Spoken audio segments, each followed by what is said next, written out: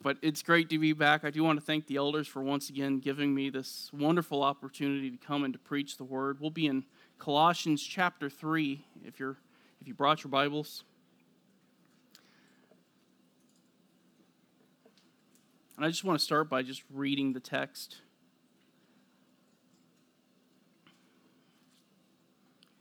Therefore, if you have been raised up with Christ, keep seeking the things above, where Christ is, seated at the right hand of God. Set your mind on the things above, not on the things that are on the earth. For you have died, and your life is hidden with Christ in God. When Christ, who is our life, is revealed, then you also will be revealed with him in glory. Let's pray for a moment.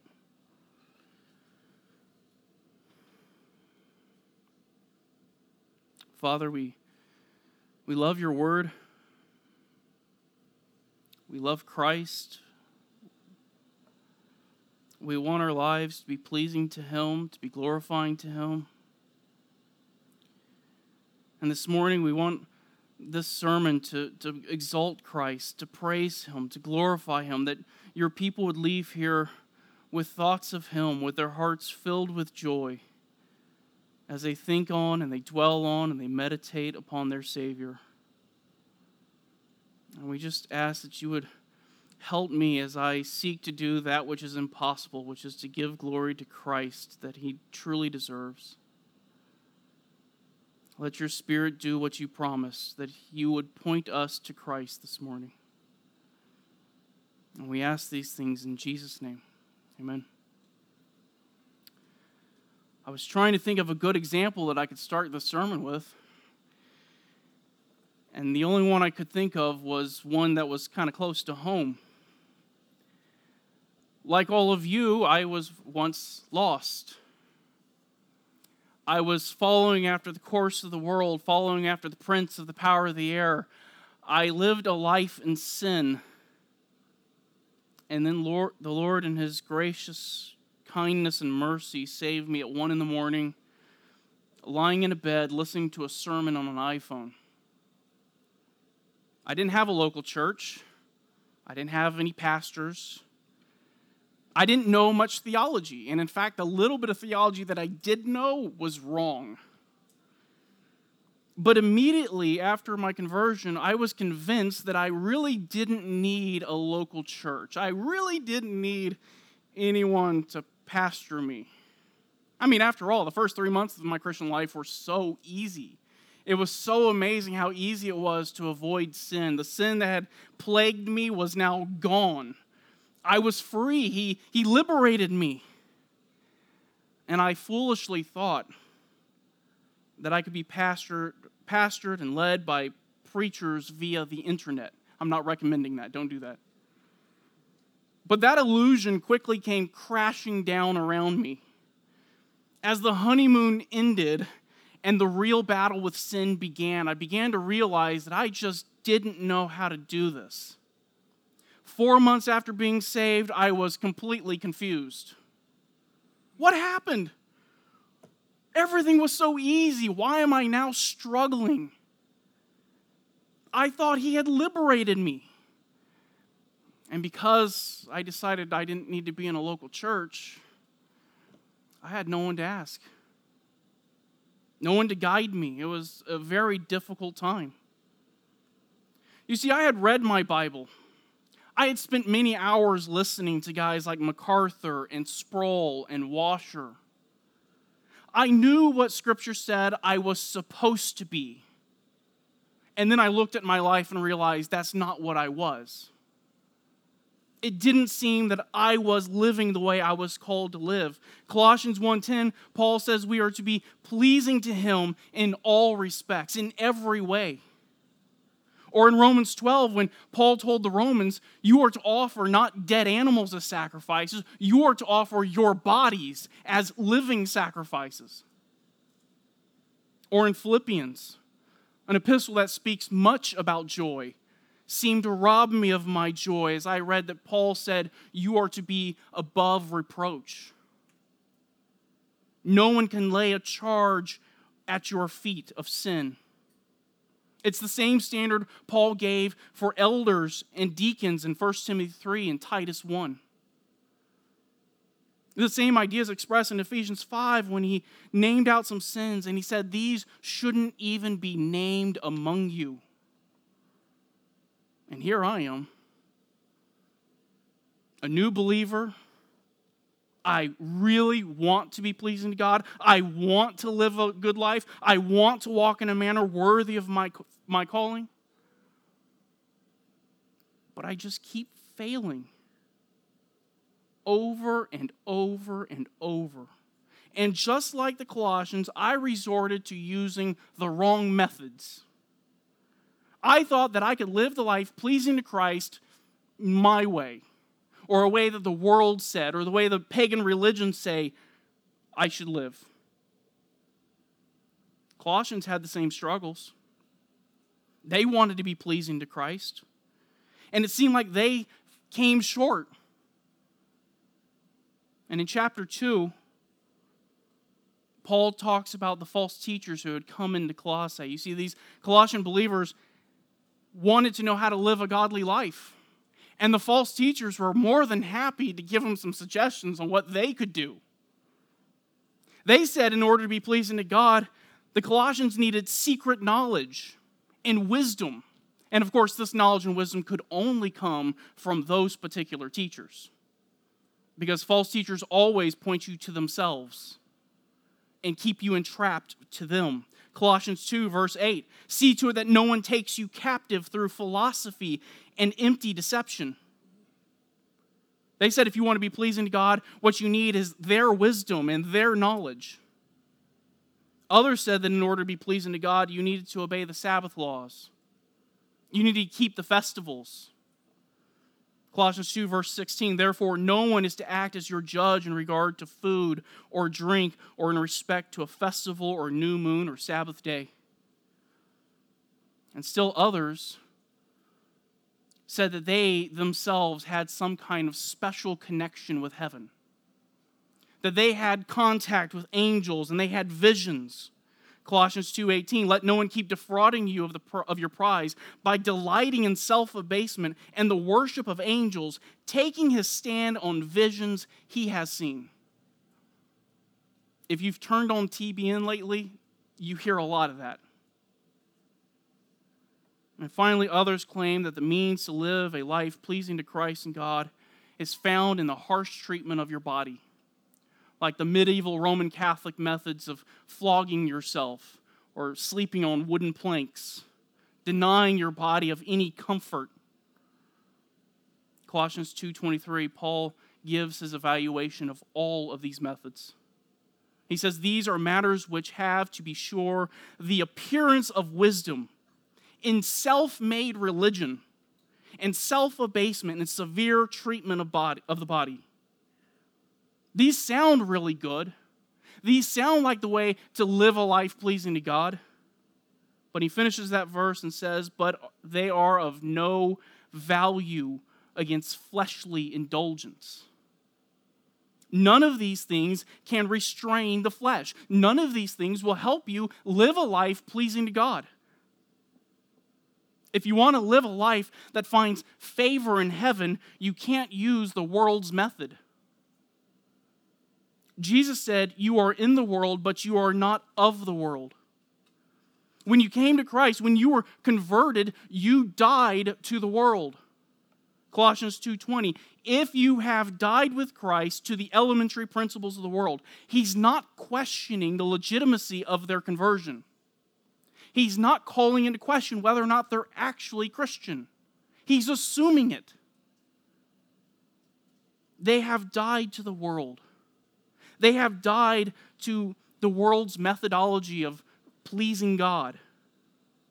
In Romans 6, verse 6, he says that our old self was crucified with Christ. When Christ died, the believer died with him. The old man, the old life that you used to live is now dead. The life of chasing our own desires, of following after the world, of ignoring God, that life is gone. it died with Christ. That person died at your conversion.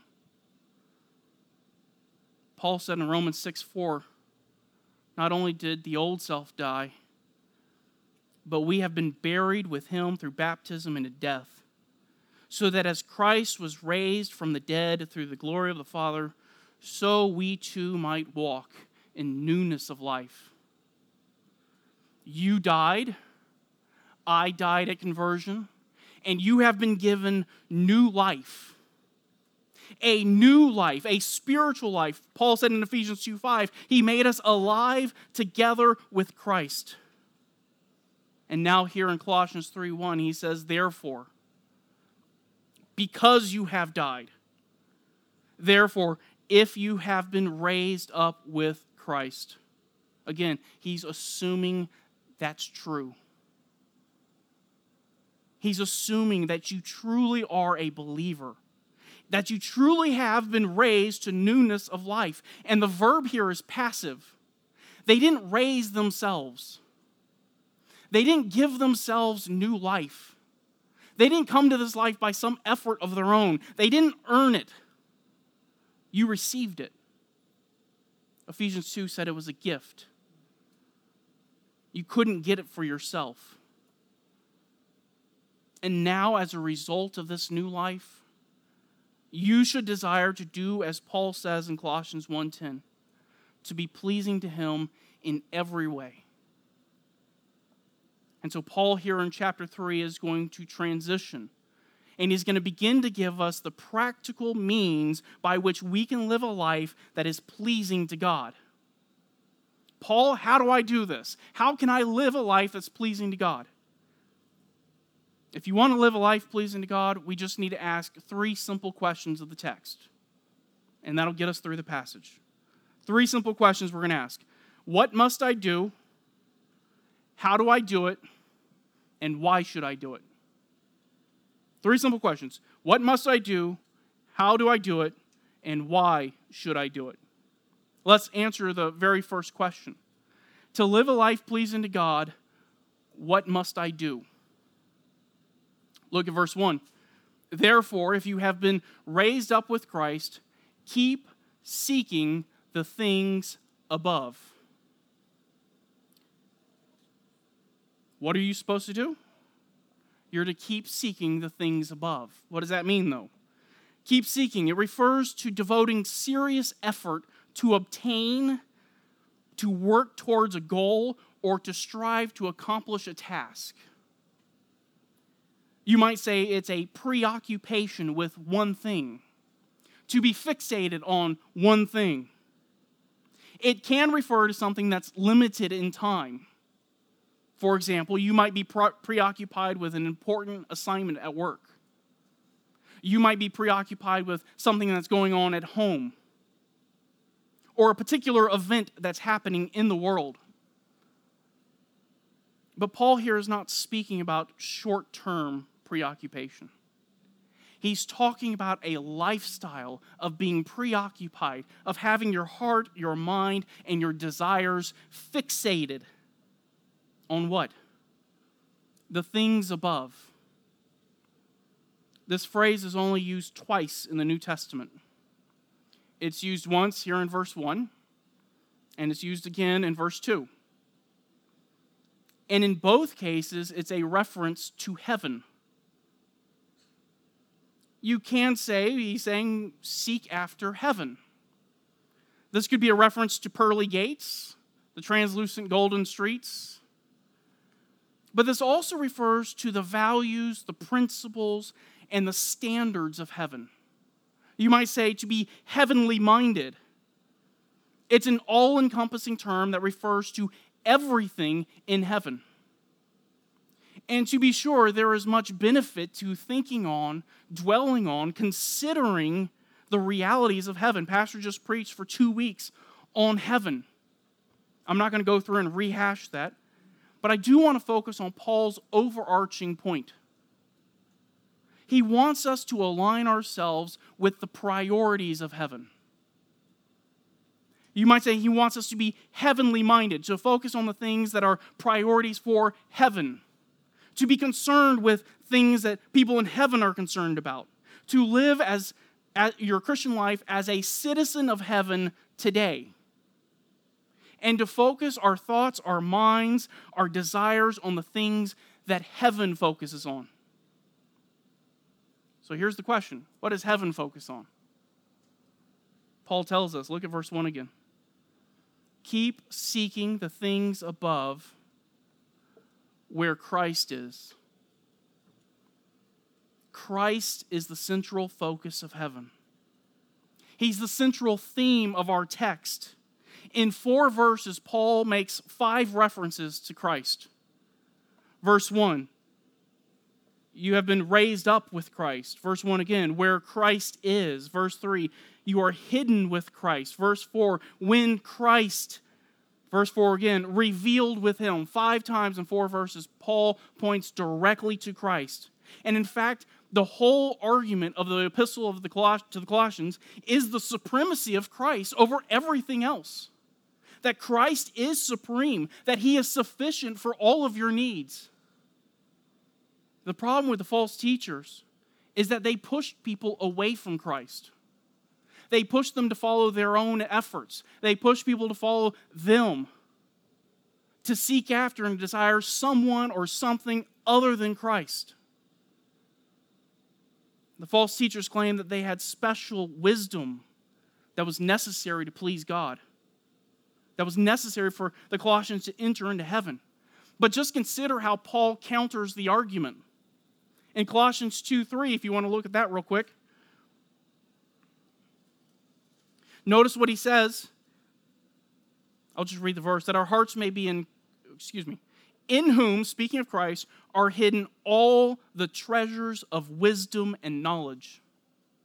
It's not the false teachers who have the knowledge. It's not the false teachers who have the wisdom. It's Christ. True wisdom, true heavenly wisdom is found in Christ. And again in Colossians 2:8, we read the verse earlier, but I just want you to look at the end of the verse. He doesn't want them to focus on the wisdom and the teachings of the false teachers. He says, be focused on the wisdom that is according to Christ. In 2:17, when he discussed the problems with chasing after feasts and festivals and following the Mosaic law, notice how he counters that argument. He says these are a mere shadow of what is to come, but the substance belongs to Christ. Christ is superior to all of them. None of these are sufficient to aid you and to help you live a life pleasing to God. You cannot please God through your obedience to him. And if you want to live the Christian life, if you want to be pleasing to him, what should you do? You should keep seeking after Christ. Make the Lord Jesus Christ preeminent in your life. Make him the focus of your life. Make him the sum of your desires. Look at the end of verse 1 in chapter 3. Where Christ is, seated at the right hand of God. This is an interesting statement. In the ancient world, a king would sit on his throne, and his first minister would be to his right. The right place of the king, the right side of the king, is what every mother wanted to see her child fill. Every mother wanted to see her child standing to the right side of the king. It was a place of power. It was a place of prominence, of prestige. It was the place of honor. If the king really wanted to honor someone, he would allow them to stand on his right side. Yet in the ancient world, the minister was always standing. The king never allowed him to sit there. Because if he sat down next to the king, what it says is he is equal to the king. He shares in the king's authority and the king's power and the king's sovereignty. So the first minister would always stand. But Paul here points to Christ and he says, Jesus is at the right hand of the Father and he is seated. he is reigning with God. He shares the sovereignty of God. He shares the glory of God. He shares the honor of God. He is God. Paul explains the supremacy of Christ back in chapter 1. If you'll turn to verse 15, listen to how he describes the Lord Jesus here as being supreme over everything. Verse 15, he is the image of the invisible God, the firstborn of all creation. For by him all things were created, both in the heavens and on earth, visible and invisible, whether thrones or dominions or rulers or authorities. All things have been created through him and for him. He is before all things, and in him all things hold together. He is the head of the body, the church, and he is the beginning, the firstborn from the dead, so that he himself will come to have first place in everything. Did you hear that? That Christ would have first place in everything. Jesus Christ has the first place, the highest place of honor in heaven. He is the first place in all of the universe. The question is, does Jesus Christ have the first place in your life? Is he preeminent in my life? Do you truly seek him? Is your life truly fixated on the Lord Jesus Christ? Is he the object of your desires? The ultimate end of everything that you want is Christ. Pastor asked a couple weeks ago, if you got to heaven and Jesus was not there, would it matter? Would it still be heaven? And it's so easy to get lost and distracted. It's so easy to set aside our first love, to set our affections and our desires on something other than Christ. The easiest and most obvious way this happens, speaking of modern-day false teachers, is a teacher who motivates and compels people to go to Christ, not for Christ himself, but for what they can get from him. We call this the prosperity gospel. They're there not for Christ, they're there for stuff. I'm going to Jesus because Jesus is going to give me a better job. Jesus is going to give me a nicer car. He's going to give me possessions and wealth. He's going to keep me from suffering. He's going to deliver me from some sickness. It's the potential benefits that Christ might give them that they really want. They don't desire him. This is obvious error. But it's also possible that even people in this church, even people right now who are preaching, can make the same mistake. We get saved, our desires change, and now we just want to be holy. And you have that one sin that's just plaguing you, and your whole life is now devoted to trying to be free of this one sin. It becomes your consuming, all-out desire. It's all you want. Just get me free of this one sin. It becomes the focus of your life. Everything becomes devoted to being free of this one sin. Is it good to want to be free of sin? Of course. But in our zeal for something good, we abandon the best. We exalt our desire to be holy, our desire to be free from sin. We exalt it so high that Jesus takes a second place. And we end up in works righteousness thinking that I can somehow get myself free from sin. That the power is somehow in me. Worse than that, Jesus becomes merely the instrument by which I'm going to get what I want. This is idolatry. How do you know if this is happening? Because when this happens, what you'll do is you'll end up going to the Bible to read your Bible. And you won't go there so you can learn about the Lord. You won't go there so you can love him more. You'll go to the Bible so you can check a box. I completed this on my Bible reading plan. That's the desire to just be obedient. I went to the Bible so I could be ready for Bible study. I went and studied the Bible so I could preach this morning. But I didn't go into the Word to learn about a person. What about a prayer life? A life of prayer that's marked by nothing but requests, even if the requests are good. You go there seeking only something for yourself, longing for grace, sanctification, mercy, guidance. Again, all good desires that you should have. But these are the fruit of a relationship with Christ. They are not the means by which you're going to be pleasing to Christ. They are not the goal of the Christian life. The goal of the Christian life, the goal of my life, the goal of your life is to love the Lord Jesus Christ more and to be devoted to Him.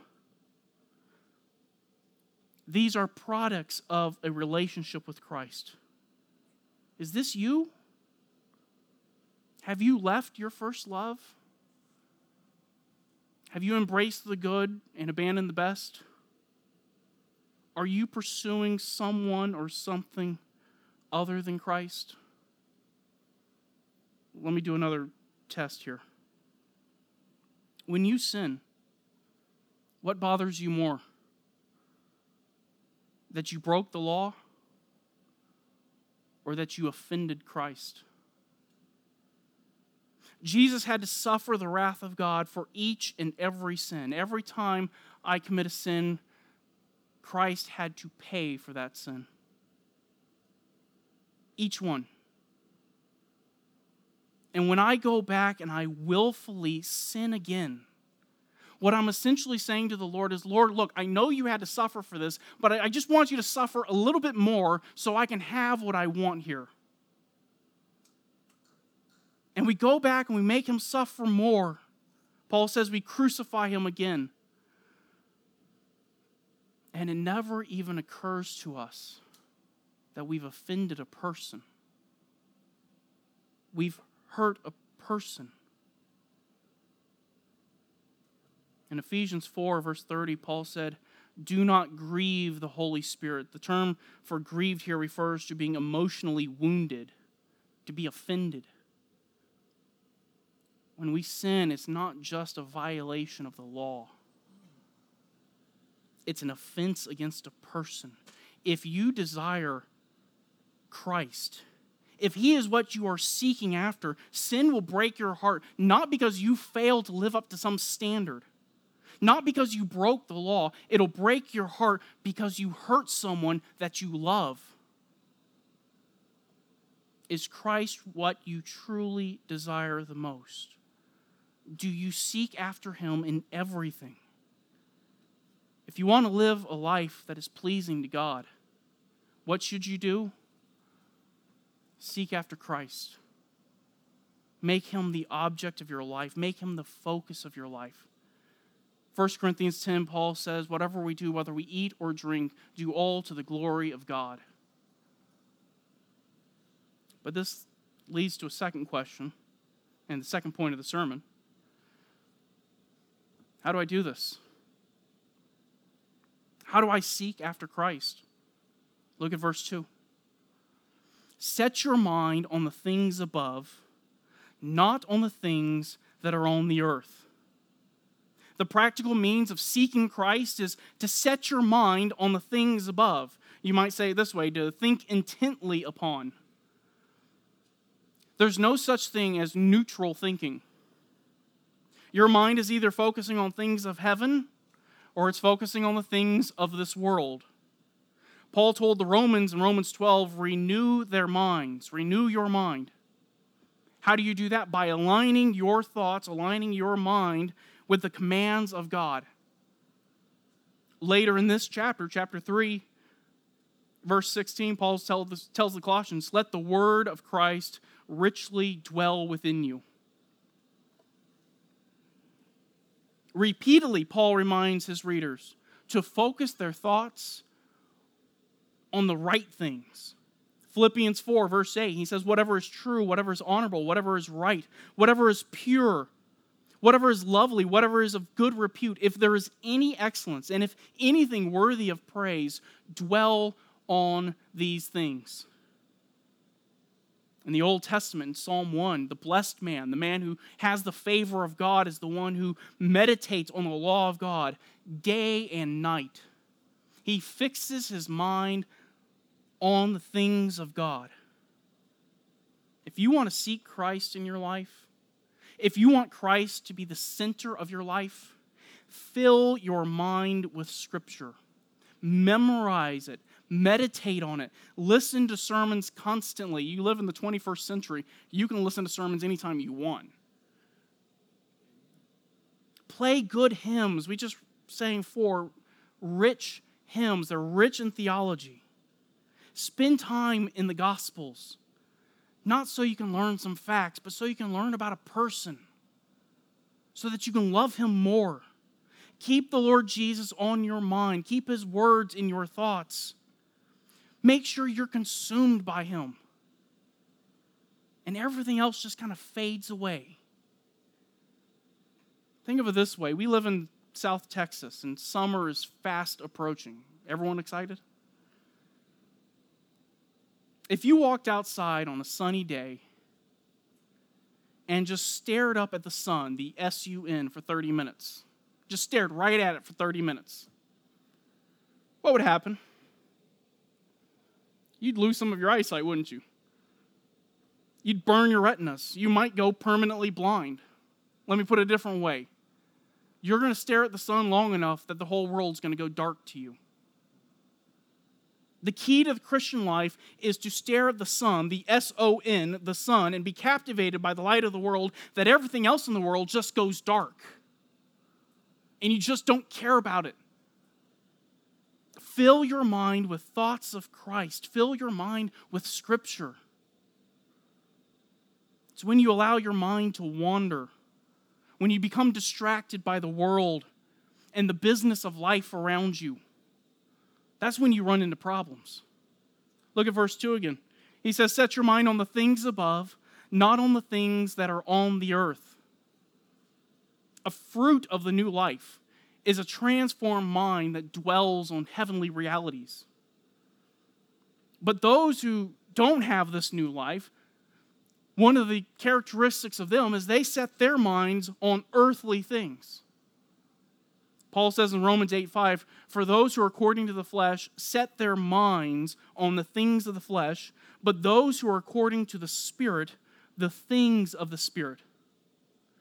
Those who are still spiritually dead have lives marked by thoughts that dwell on and think about constantly the things of this world, their own desires, carnal things.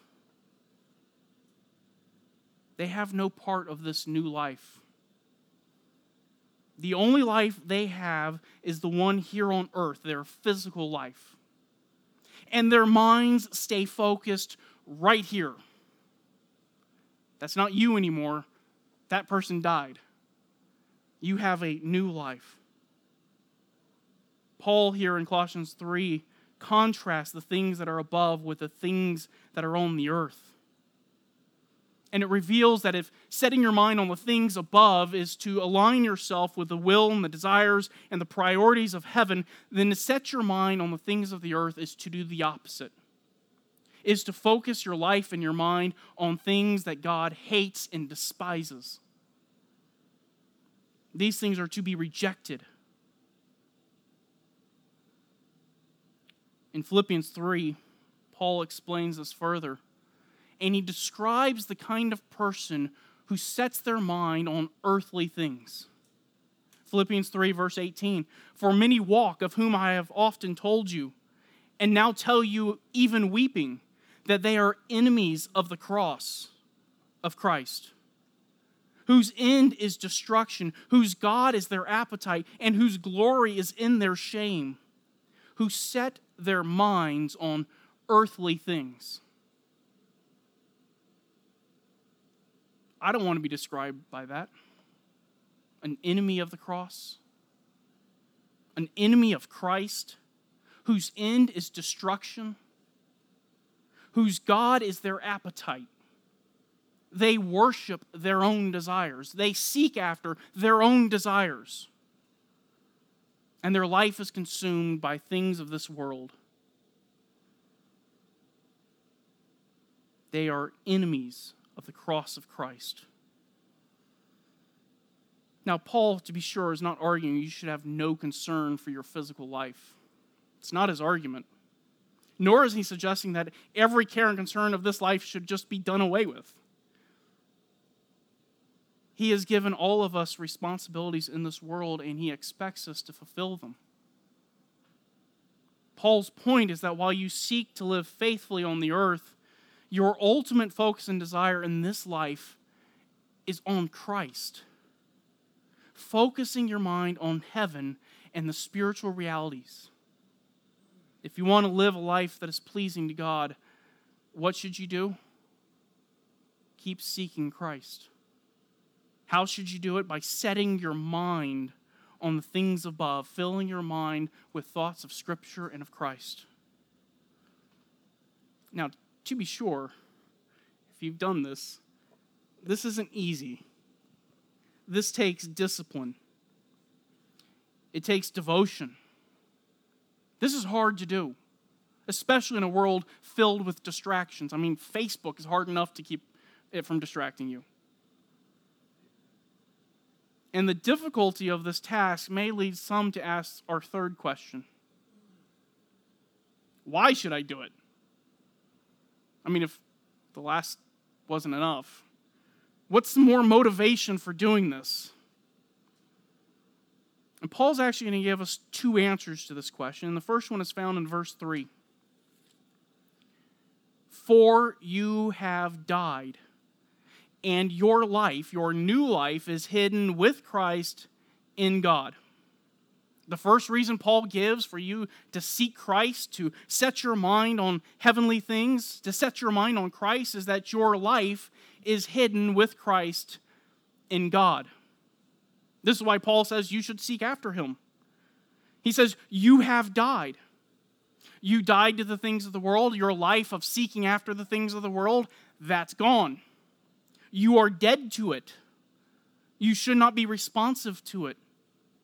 Romans 6:6, knowing this, that our old self was crucified with him in order that our body of sin might be done away with, so that we would no longer be slaves to sin, for he who has died is freed from sin. When you came to faith in Christ, your life of dwelling on and focusing on things of the world died. You are incapable. You should consider yourself incapable of responding. You have been united with Christ. And he has conquered all sin. Colossians 2, verse 15. When he disarmed the rulers and authorities, he made a public display of them, having triumphed over them through him. And it's not fitting for a person who has been liberated, a person who is united with Christ, to continue living as a person who's still dead in their sins and trespasses. You died with Christ and you have been given new life. And you could no more turn back to that old life than a person who's living would like to live in a tomb. Charles Spurgeon spoke of conversion, and he said, at conversion, the things of the world and sin become a tomb to us. To a dead man, a sepulcher is as good a dwelling as he could want. But the moment the dead man lives, he will not endure such a bedchamber. He calls it a dreary vault, a loathsome dungeon, and he must leave it at once. You died to the things of this world. You died to sin. And you have a new life in Christ, and that life is hidden with Christ. Your life, your new life, is not here on this earth. Your new life is hidden with Christ in heaven. So why is your mind still focused on the things of this world? When he says your life is hidden with Christ, what he's saying is the source of your life is in heaven. Christ is the source of your life. He is the means of your life. He is the object and the goal of your life, and without him you can do nothing. Your spiritual life is hidden. It's hidden in Christ and with Christ. The world does not see it. They don't even understand it. If you try to explain the spiritual life, the life of a Christian who struggles with sin, even sin no one else knows about, but you still feel terrible about it, they will be completely confused. 1 Corinthians 2:14, they just can't understand. You have a source of power they do not know and they do not have access to. Why should you seek after Christ? Because that is where your life is hidden. And if it's hidden with him, that means it's protected by him. It is now secure. That is where you will find the strength to live a life that is pleasing to God. And note the end of the verse. Hidden with Christ in God. Once again, Paul draws the connection between Christ and the Father. Your spiritual life is in Christ. It is protected and secure not only with Christ, it is secure with the Father. Jesus said in John 10, all that the Father gives me I will receive, and I will not lose one. He said, no one is able to take them out of my hand. And then he also said, no one is able to take them out of the Father's hand. Peter said, you have a salvation that is protected for you in heaven. But what is now hidden, well, I got ahead of myself. Paul now moves to the second answer to the question of why should I do it? Why should I seek after Christ? Well, first, my life is hidden there. My source of strength is there. Second reason you should, look at verse 4. When Christ, who is our life. First, note that Paul identifies Christ with this phrase, who is our life. He's not merely associating believers with Christ. He's saying that for believers, Christ is life. He gives meaning and purpose to life, that outside of Christ, your life has no meaning, no value. Galatians 2:20, he said, I have been crucified with Christ, and it is no longer I who live, but Christ lives in me. And the life which I now live in the flesh, I live by faith in the Son of God, who loved me and gave himself up for me. Paul couldn't even describe his life without speaking of Christ. His entire life was centered on that relationship. All of his desires, all of his wants, everything that he was as a person was submitted to Christ. Not only is Christ our life, look again at verse 4. When Christ, who is our life, is revealed, then you also will be revealed with him in glory. In verse 3, Paul said that our life was hidden with Christ in God. And now he tells us that our life will one day be revealed. Why should you seek after Christ? Because one day you will be revealed with him in glory. Paul points to a literal return of Christ. In Titus, he says this is the hope of every believer. It's not the hope of unbelievers. For the unbelieving who seek after the earthly things, they will face the wrath of God.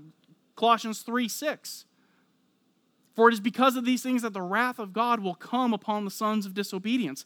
For the unbelieving, Christ's return is a dread. But for those who fill their minds with thoughts of Christ, for those who seek after him, he will be revealed. Your desire for him will be satisfied. He will return, and when he returns, you will be revealed. This life that is now hidden from the world will be revealed. And you will be in glory. 1 Thessalonians 4, Paul says that we will meet the Lord in the air. And he says you should comfort one another with the thought that you will always be with him. 1 Corinthians 15, he says we're going to put off our perishable bodies. The bodies that get sick, the bodies that age and decay and die, we're going to put those off. And we're going to receive imperishable bodies, bodies that will be immortal. We will be glorified. Your transformation into the image of Christ will be one day completed. Why should you seek after Christ? Because your new life is hidden with him, and because he will return for you, and he will reveal that glorious life.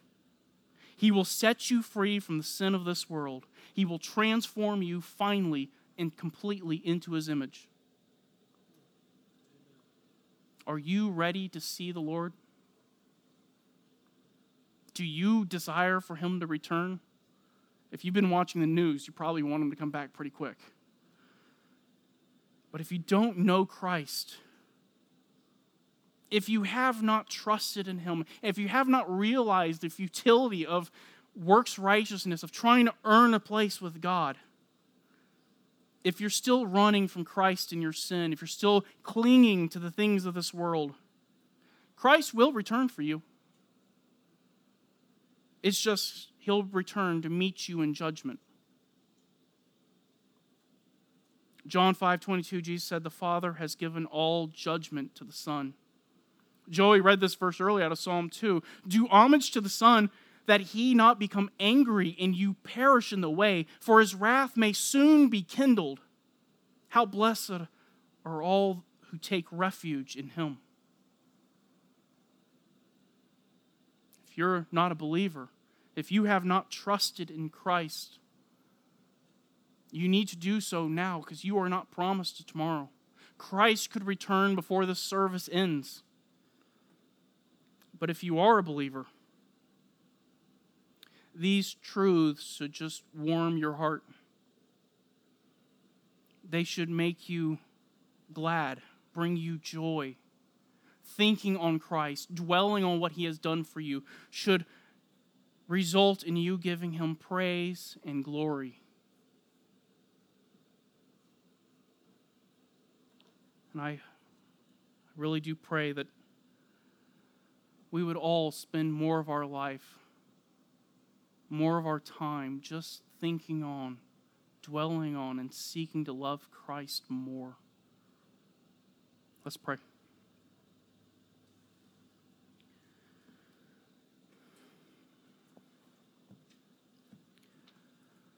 Father, you know the desires of our heart. You know, even when we have a great desire to be with Christ and to love him, there are so many times that we just seem to fall short. And even that causes us to praise you more, because you are merciful and you are loving and you are kind. But your mercy, your love, and your kindness is all bound up in Christ. And so we just ask as we leave here today that we would devote more of our lives to him. That we would be pleasing to him in everything. That we would leave here not talking about the service, not even necessarily talking about a sermon, but we would leave here fixated and focused on the Lord Jesus Christ, in whose name we pray. Amen.